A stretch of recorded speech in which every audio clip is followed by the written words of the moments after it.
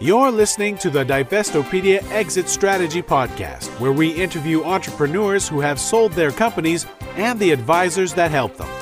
We elicit expert advice from exit planners, attorneys, merger and acquisition experts, accountants, business appraisers, and financial advisors, all with the goal of educating you about the sales process. Make sure to visit us on the web at divestopedia.com to see more of our resources for entrepreneurs who want to sell their business for the best price and terms. Whether you are thinking of selling, have started a sales process, or are post-deal, we aim to arm you with the knowledge required to maximize value and limit your downside risk. And now, here's your host, Noah Rosenfarb, a CPA and personal CFO to business owners planning their transition.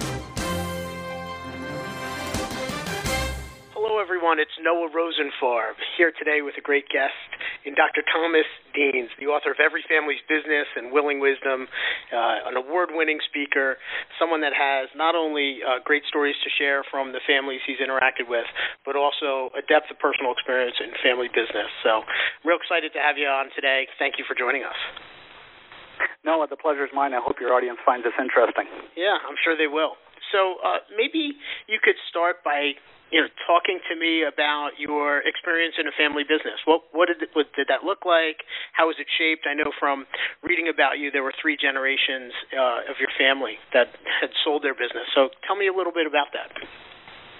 Well, that's right, Noah. In fact, I was born into a family business, as was my father, as was my grandfather. We're a multi-generational family of business founders, and that's kind of interesting because in the family business space, most people define themselves as second, third, fourth, or fifth generation businesses.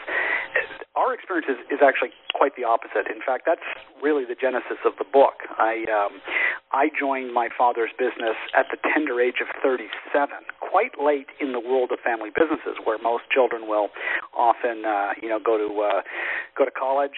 They may spend 1 or 2 or 3 years outside the family business and then join the family business in their mid or late 20s, and then trundle along for a 25, 30-year career. In my particular circumstance, I joined quite late. I was the CEO of our family business. It was a manufacturing company. We had plants in Canada and the United States, sales offices around the world, and I was CEO for 8 years. Joined in 1999, and then sold that business along with my father's interests in 2007. And then I stayed 6 months working for the new owners. In fact, I like to tell my audiences when I'm giving this speech that I served a 6-month sentence for a crime I didn't commit. It was a brutal experience, as it is for many business owners. And in fact, it occurred to me it's probably one of the major reasons why business owners don't get on with the business of prepping their business for sale and pulling the trigger and actually exiting. And so having worked for 6 months with the new owners, we both decided it was probably best that I go home. Business families, presidents, owners, we're terrible at taking direction. Entrepreneurs have their own ideas. So when someone buys your business and you're now no longer the number one, you're this kind of 2 with an asterisk mark beside your name, it's a really tricky and for many people awkward arrangement. So 6 months was as long as I could handle, they could handle. I went home. I spent 2 weeks golfing. That was really boring. And sat down and found myself one morning pecking away at my laptop, and 15 hours later I had penned 15,000 words of what became Every Family's Business, which has gone on to sell over 300,000 copies and become the best-selling family business book of all time. And no one is more surprised than my English professor in college. In fact, he's probably rolling over in his grave, because I am, quite frankly, not a writer. But I did have a message, and my editor, who took the manuscript, looked at it and said, "This is appalling. You can't write." But there is something about this message that strikes me as different, and we stuck at this thing. I wrote the first draft in 30 days. My editor had it for 30 days. The printer had it for 30 days, and then there it was. About 120 days later, the truck was backing up and dropped off this stack of books, self-published. And I thought, wow, no, I don't know if you know what 5,000 copies of a book looks like in a garage, but I got to tell you, it's not pretty. I cracked open the first case. I grabbed 5 copies. I took it over to my parents' place, sold them the copies, no discounts for family, right? And came back, and I still stared at just an enormous pile of books, and I thought, this is insane. What have I done?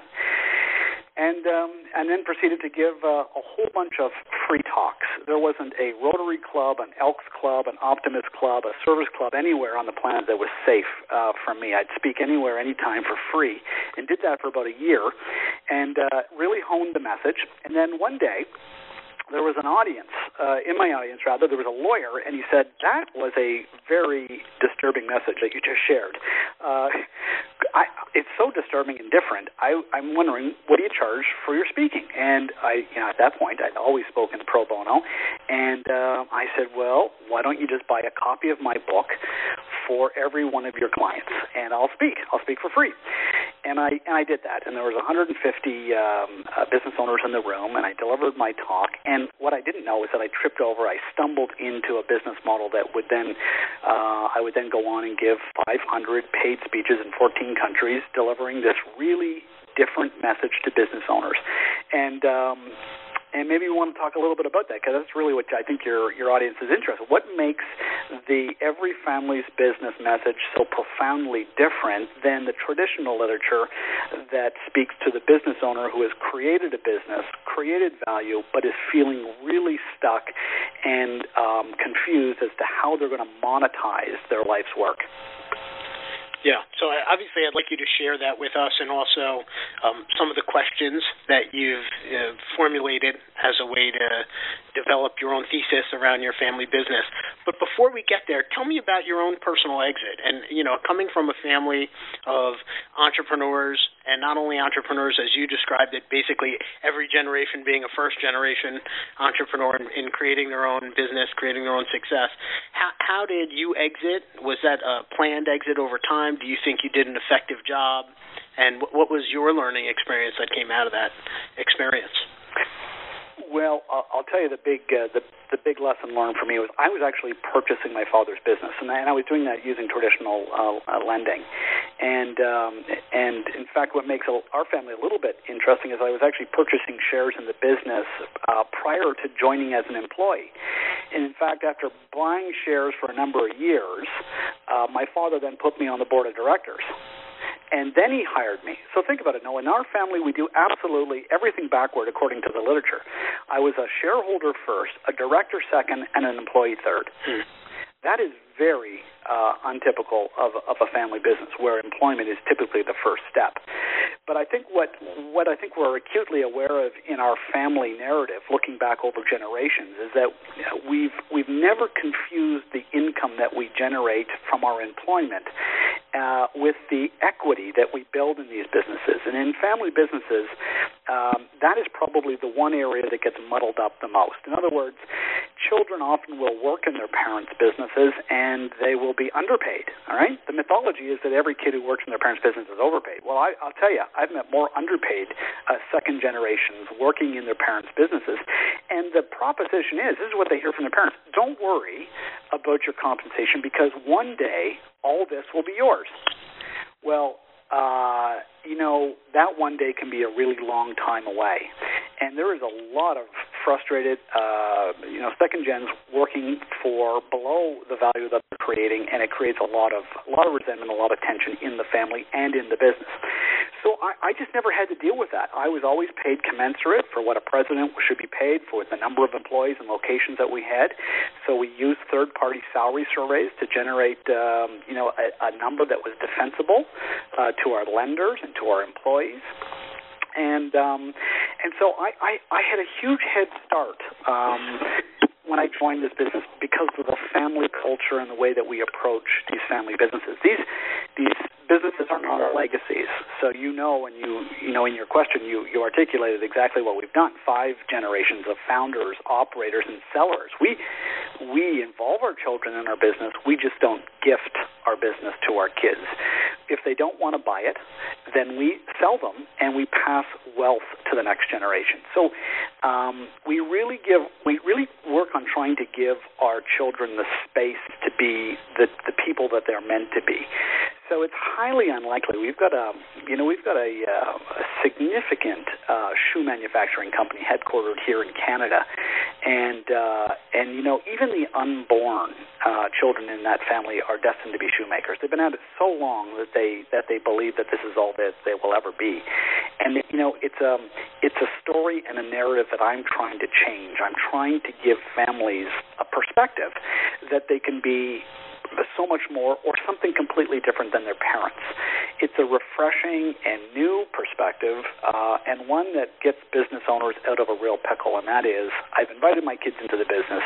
Now, how the hell do I sell a business that my children are deriving a living from? The book and the questions that you've alluded to that are in the book, Every Family's Business, that's what it does. It helps the family find their exit in a way that pays homage to the relationships and to the importance of protecting the equity, the retained earnings in that business. So would you say the core message of the book is as you've described so far, that the equity in one's family-owned business doesn't have to be passed as equity; it could be passed as liquid wealth, and don't be married to the idea that the business is right for everyone in your family? Well, that's exactly it. So in other words, if your kids don't want to risk capital to buy the business, heads up, business owners, your kids don't love the business.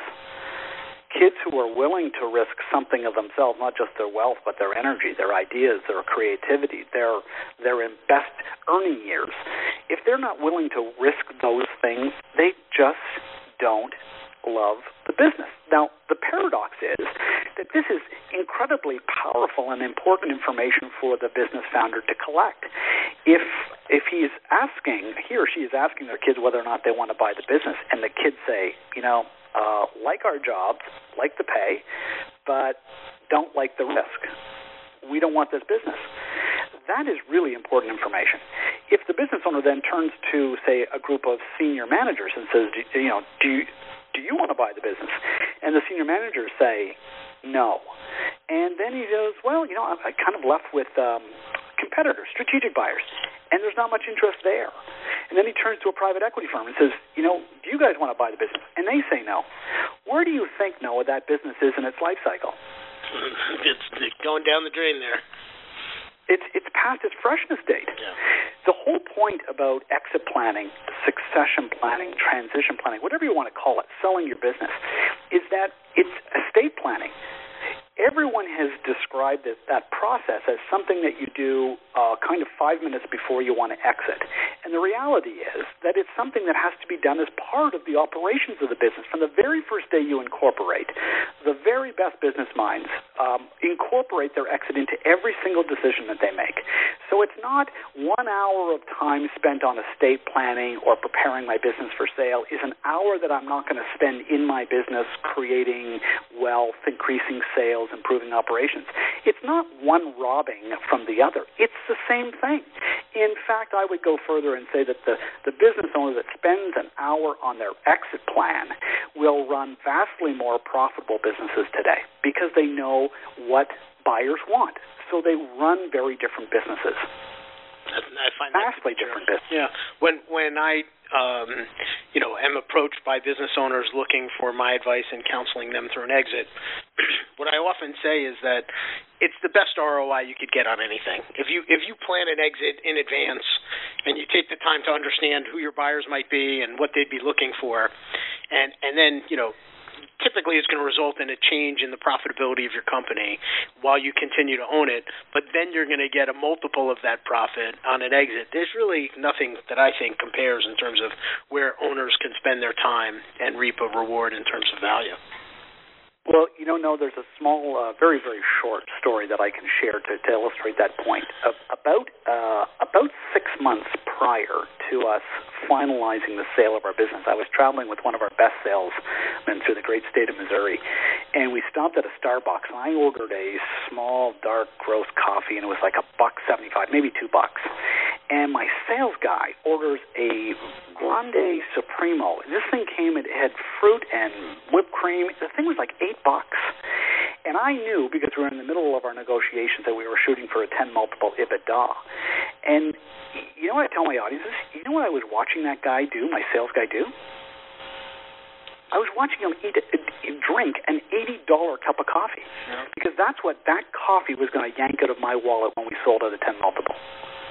Now, I tell business owners, think about your entire operation. Think of maintenance costs, all the different things that you would do, knowing that it's not $1 saved, it's 10. I tell you, business owners will think and look at their business and their on the expense side in a profoundly different way. Yeah, that's for sure. So take me back to Every Family's Business and the message that you've created and the talks that you've given.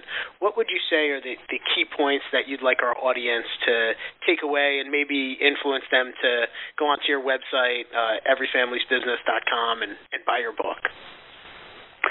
Well, I think let's start with the first book, which was Every Family's Business. That's really a book on the transition of a family business. And my big message there is that it's giving the business owner permission to take care of themselves first. We know from study after study that the most trusted advisor in the United States, it's the attorney. In Canada, it's the accountant. It's very interesting, the difference. And then it's reversed. Number 2 in the U.S. is the accountant, and number 2 in Canada is the attorney. But in both cases, if you're the accountant or the attorney and your business owner client says that he wants to sell, what happens, and does sell, what happens to the file? Yep, you're going to lose the fees, typically. You're done.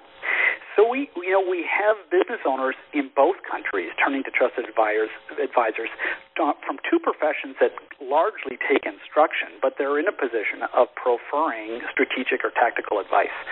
And so what they hear is, well, I'm the accountant, so if you're a hammer, everything looks like a nail. So what you say is, I'm not going to, don't sell this business. I mean, you've got your son working in the business. Why don't we do an estate freeze? This is really tax efficient. We can get some common shares into the hands of your kids. They're the gross shares. It'll be an awesome tax maneuver. And you see how all of a sudden the conversation switches away from what should I do to how can we save tax.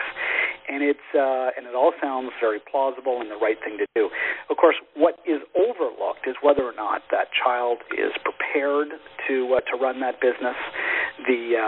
Are they passionate about that business? Do they have the skills? Or will that child take that business and nuke the family's largest asset?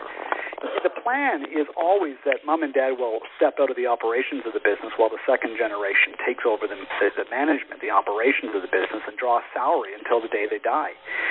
What's different now, Noah, is that we have business owners for the first generation living vastly longer than their own parents. So this idea that you're going to hand over the operations of the business at 65 and then kind of die at 72, 73, which was a typical mortality rate for men. So there'd be like a 5 to 7 year gap where you'd be drawing a salary but not leading the business, and then on death, the business equity would transfer via gifting. Well, what happens now is, of course, business owners are living longer. They're still kind of semi-retiring at 65, some a little bit later in their early 70s, handing the business over.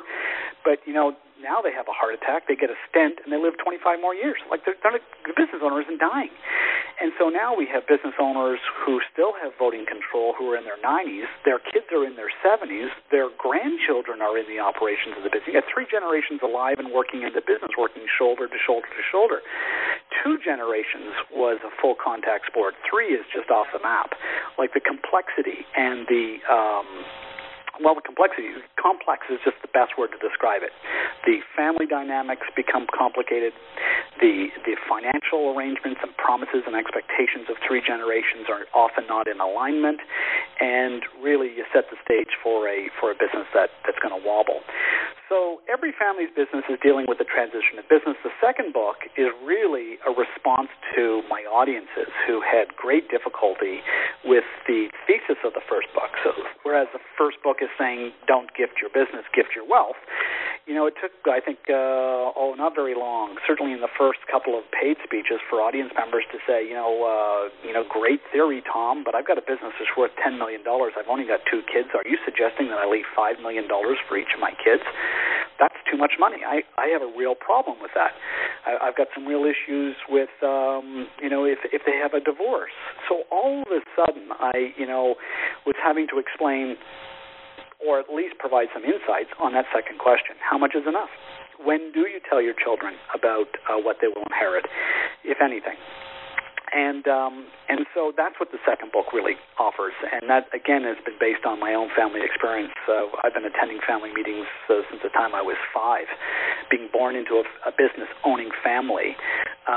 We've just had a lot of transparency around the subject of money, and so what the book Willing Wisdom does is it offers 7 questions to start conversations in the family, not just about writing a will, but relying on your beneficiaries to inform the writing of that will.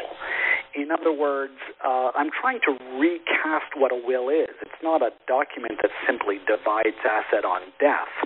It's a document that I think that can bring families together, and both parties can learn and collaborate and figure out what the true purpose of that wealth will be, not just in the future when someone is dead, but today while someone is alive. So this idea of writing a collaborative will is really the really interesting part of this book. A collaborative will, writing it, and then not holding the will secret, but sharing it with your intended beneficiaries.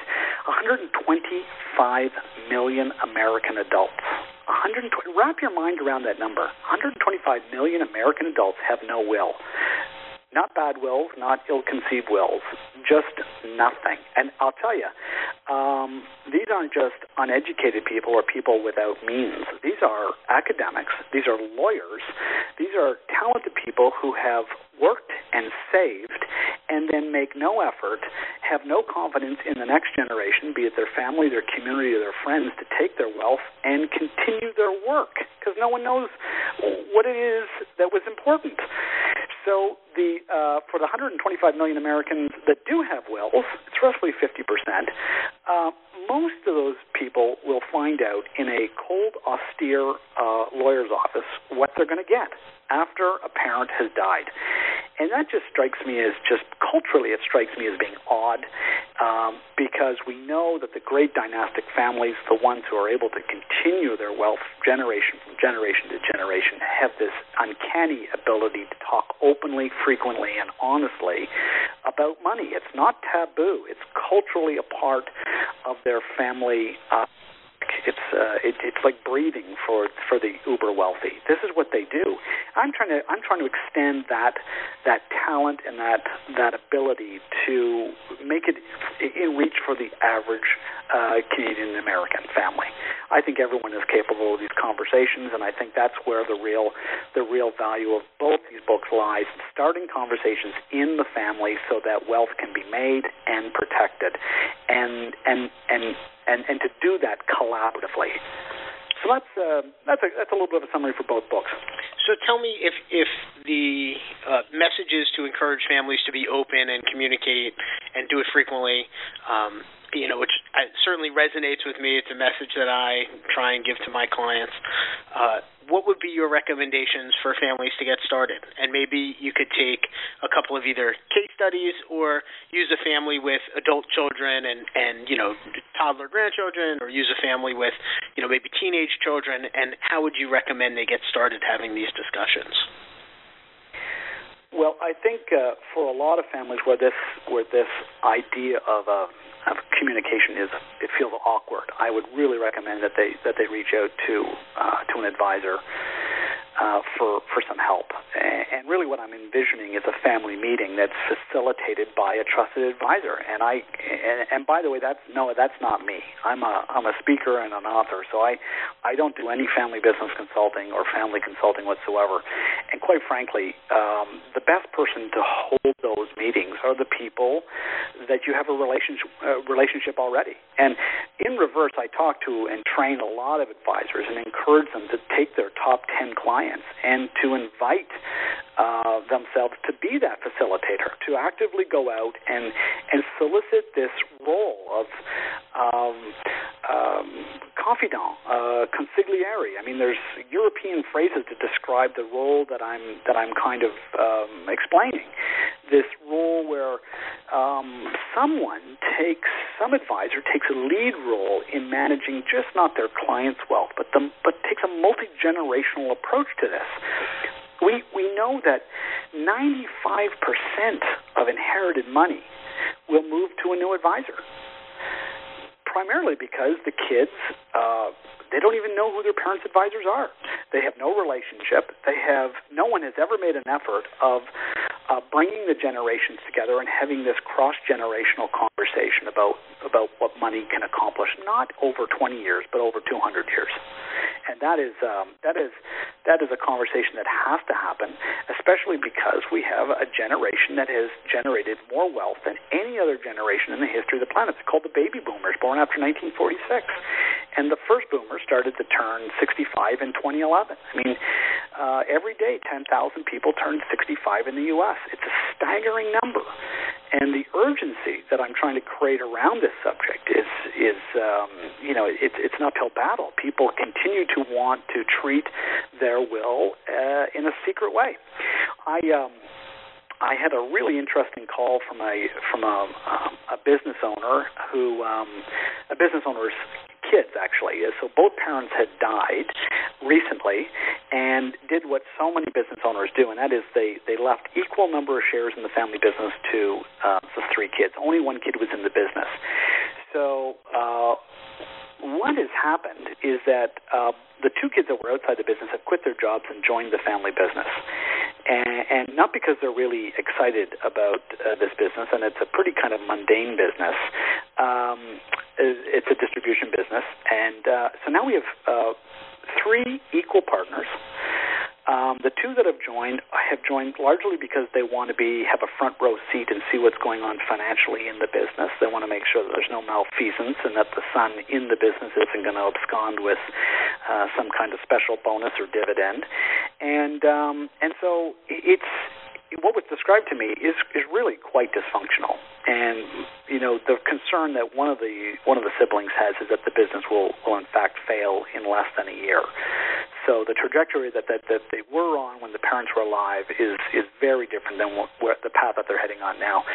Very alarming, but very typical in the family business space, where parents want to treat their kids fairly. It seems so right that they treat each kid equally. And of course, what I say to business owners when they actually are alive, I ask them, "Are you in business with your brothers and sisters?" Of course, the answer is almost always no.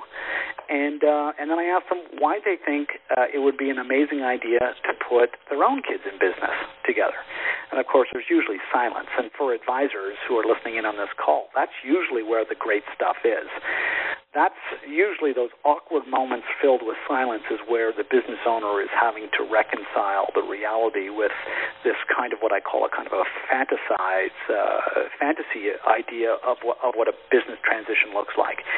For the business owner who views their business as their legacy, I offer a very challenging message. What I'm saying, in fact, is quite the opposite. The legacy is not the business. The legacy is the family. And one only needs to read, Niall Ferguson's book, The Ascent of Money. There's some great books. Schumpeter's book, written in 1942, Socialism, Capitalism, Democracy. Lots of great books that have clearly documented just how frail corporations are and how temporary, and the failure rate of the 100 largest firms in America in the year 1900, Noah, only 16 were still in business in the year 2000, according to Fortune magazine. Businesses don't last, and yet no one wants to talk about this.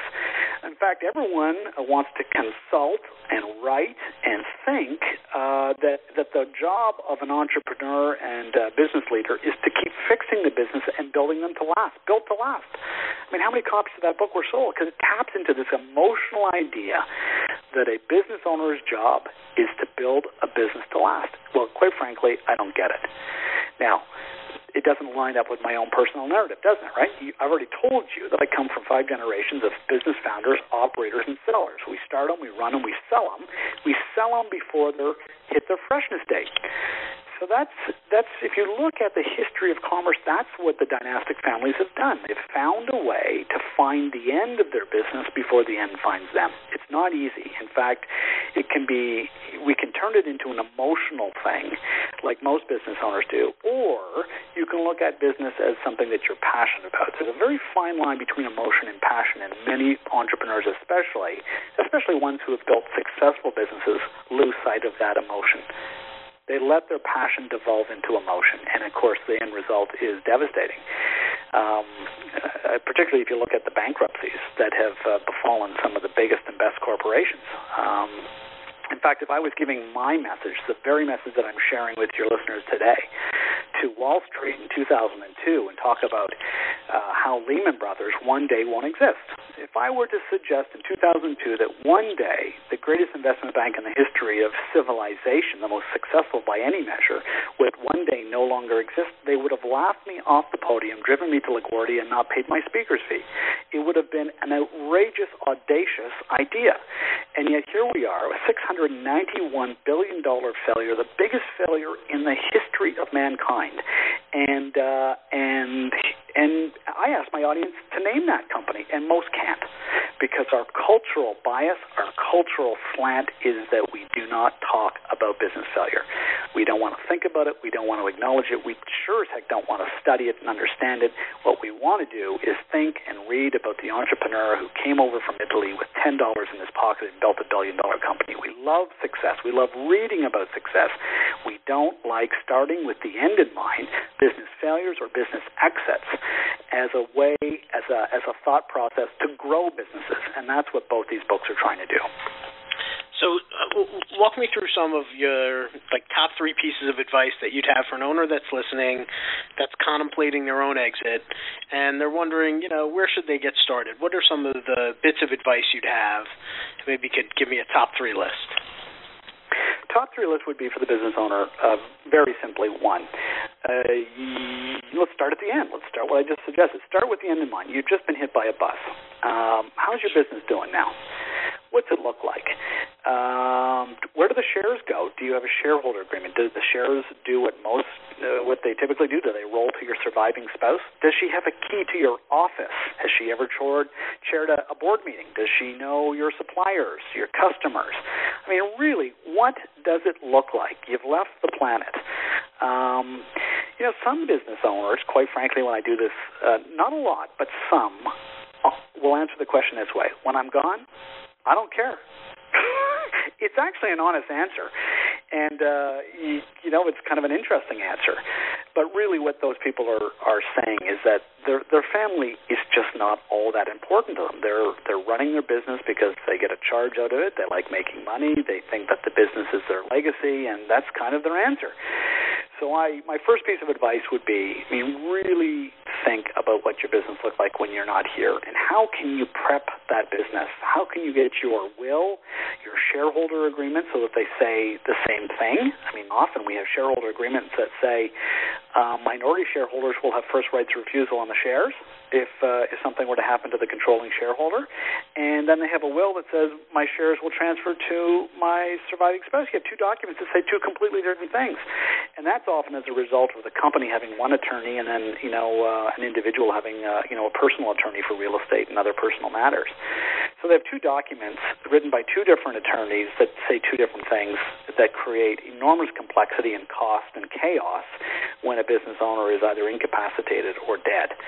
And so the first one is just get your house in order and start with the end in mind. Second tip for the business owner is understand that your business isn't your legacy. Just kind of get over that and understand what your business is. It's the same thing that it was the very first day that you left that safe job, went to the bank, borrowed money, took risks to start something. Were you thinking about building legacy then, or were you really thinking about making money?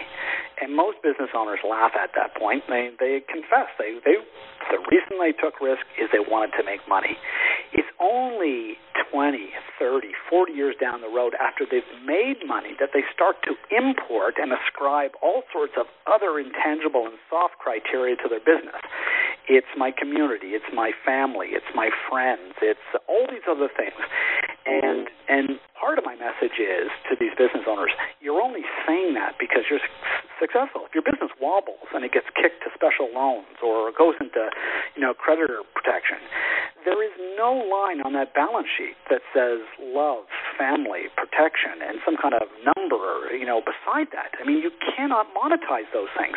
It's wonderful. It's nice that you've built a business that you feel, kind of represents these communities, but it's not. It just simply isn't. Your business is not your legacy. Your business is an instrument of wealth creation. Full stop. It makes money or it loses money. Noah, you know this. Businesses don't go sideways. Not even with malfeasance could you manipulate and engineer a balance sheet to be exactly the same from one year to the next. They're moving. These businesses are organic. They're alive. And in fact, a lawyer will tell you they actually are a person. In the eyes of a law, a corporation is a person. It has a birth, an incorporation date. It has a life.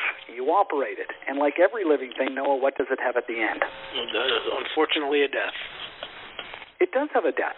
Now, what do we think about death? We think about the sale of a business as a kind of the high water mark of failure, right? Who sells businesses? Our popular culture says you only sell a business when it's failing, when it's wobbling. I mean, why would you sell a business that's growing and turning out lots of income and growing and it's full of optimism? So most people don't. We sold our business in February of 2007 at a terrific multiple, about 15 minutes before the capital markets went crazy, before all sorts of businesses in our space were destroyed. We sold at an amazing time, at an amazing price, under favorable terms, and we're the largest employer in our town, and I'm walking down our main street, and I'm coming out of our local bank, and an acquaintance stops me, and he says, obviously, I read the newspaper, we're on the front page, reporting the story of the sale of our business, and the very first question out of his mouth is, are you going to be okay? Are you going to be okay? So the presumption in that question is something must have been wrong. You must have been under duress. Something must have been broken. I mean, you don't sell businesses that are running great. You sell them when they're broken. And I thought, I have to write this book. I'll bet you there are millions of business owners who feel like the sale of a business is some kind of public declaration of their failure. When in fact what I'm trying to do is shift the discussion and say, no, this is the high watermark. This is the moment of perfection when you've taken your entire life's work and energy and monetized it. It's for the sake of a number? No.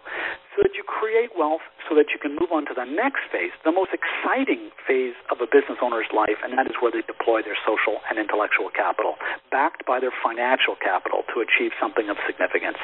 And that is, I'll tell you, when a business owner hears that, it's often for the very, very first time. And it's an amazing moment to see a world of opportunity and to shift the kind of the cultural yard mark and say, oh my God, there's this other thing out there for business owners to contemplate. The sale is not the failure. It is the moment of perfection. That's a great message. So maybe before we have to end our podcast, you could share a couple of stories that you think would be valuable for our listeners, maybe something someone did right or something someone did wrong, and what the lessons were that came out of it for you. One of the questions I get from my audience is, I don't want to sell necessarily for the highest price. I want to make sure that the people who buy my business are really going to pay homage to the people, the culture, and it's a huge distraction. And my message to those folks is, look, business is about control. Right now, Mr. Business Owner, you've got it. You risked your capital. You've got voting control. It's yours. That's one of the great things about business ownership. You get to make decisions because you took the risk. I think so many business owners will make not as good a decisions as they could, thinking that business owners, buyers of their business, will kind of take care of people or continue values or legacies or compensation plans or commitments to charities. I could go on and on about how business owners obsess about the new owners replicating in effect, their dream of what the business ought to be, and it's really naive. The business owner should really focus on getting the best price. And when I say a best price, I mean the best price at a moment in time. In fact, this would be my second point. I spoke to a business owner this morning, in fact, who read the book, was very excited about the message in Every Family's Business, wanted to sell, but not right now because he thought that he had missed the peak of his enterprise value. And my message to this gentleman was, I asked him a question. I said, have you ever bought and sold a stock on the public markets and sold it at a loss, or sold it for, maybe not at the, you missed the peak of the value? He said, all the time. And I said, well, what's your family business? It's one stock. It's no different. That it's a privately held, closely traded, narrowly traded business does not mean it's not a stock. It's a stock. And the likelihood of you selling that business at its absolute peak value is beside the point. The point is, if now is a good time for you to take some chips off the table, to monetize your business at a fair price, given market circumstances, where your business is in its life cycle, then do your deal and feel good about it. Don't obsess about not getting the top price. I'll tell you some of the saddest stories and emails I've ever had were people who missed the peak of their value of their business and didn't exit, and then ground that stock to zero. They rode that pony right into the ground because they missed the top. And I'll tell you, that's just the saddest thing, because the business founder loses his relationship with his kids if they're working in the business, because there's often a lot of blame as to why the business failed. There is, broken relationships, broken financial dreams, broken retirement plans, and that is sad. When in fact, had the family just picked a good price, if the kids didn't want to buy the business, it would have just simply been sold to someone else. And so my last point would be, just, do the best deal you can. Do it. The best deal will be the one that a family business can work on collaboratively, so that kids, if they're not passionate to be owners, then they can maybe be good employees. Or they leave the family business altogether and they take their inheritance, the second book, and then go off and do something that they're really switched on about and talented. That's where they'll find their success. So giving kids space to succeed and become the people they were meant to be. Those are the messages in both books. Terrific. Well, great. Anything else you'd like to leave with our audience before we say goodbye for today? I have to say, both books are conversational. The first book, both books are written as stories. The first book is two guys on a plane flying to Barbados, a young guy who is in a family business, and an old guy, a founder. And the whole book zips along. It's about an hour and a half read. It zips along, and they get into the scotch on the plane, and they confess and share what worked and largely what didn't work in their family businesses, and confess.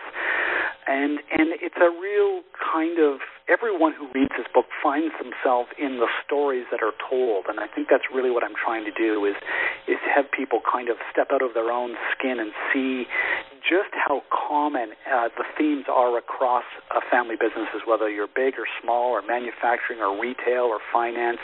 The themes are amazingly consistent. And the second book is not two guys on a plane, but this time it's three people in a bar in Las Vegas. And one is an estate planning attorney who does wills for the stars, movie stars. He's always a guy in the media. He's a speaker. Another speaker, they're at a convention, and the other person in the bar is a psychotherapist and has done lots of work with families with significant wealth. And the third person is a thinly disguised version of me. He's a speaker, and the three of us have this conversation about why the heck 125 million people in America don't have wills, and what it's going to take to get people to understand what a will is beyond just a document that divides money and real estate. How can we get Americans and Canadians switched onto this idea that the greatest conversation of their life is just waiting around the corner, and it's not when you're 92 years old lying in bed and the lawyer is called hurriedly to your bedside to do a will. That's not what we're talking about. We're talking about a family sitting on a back deck around a barbecue. We're talking about the most obvious and predictable thing in life, and that's our own death. And to be able to do that and start that conversation and give advisors the tools, the questions to get those conversations started, quite frankly, no, for me, that's a good day in the office. Yeah, that's great. So, Tom, if our if our listeners would like to read your book, what's the best way for them to reach out and find it? So the quickest and fastest and most cost-effective way of purchasing the book is right off the website. So books ship the same day they're ordered. There's bulk pricing for advisors who want to buy in bulk and hand out to their clients.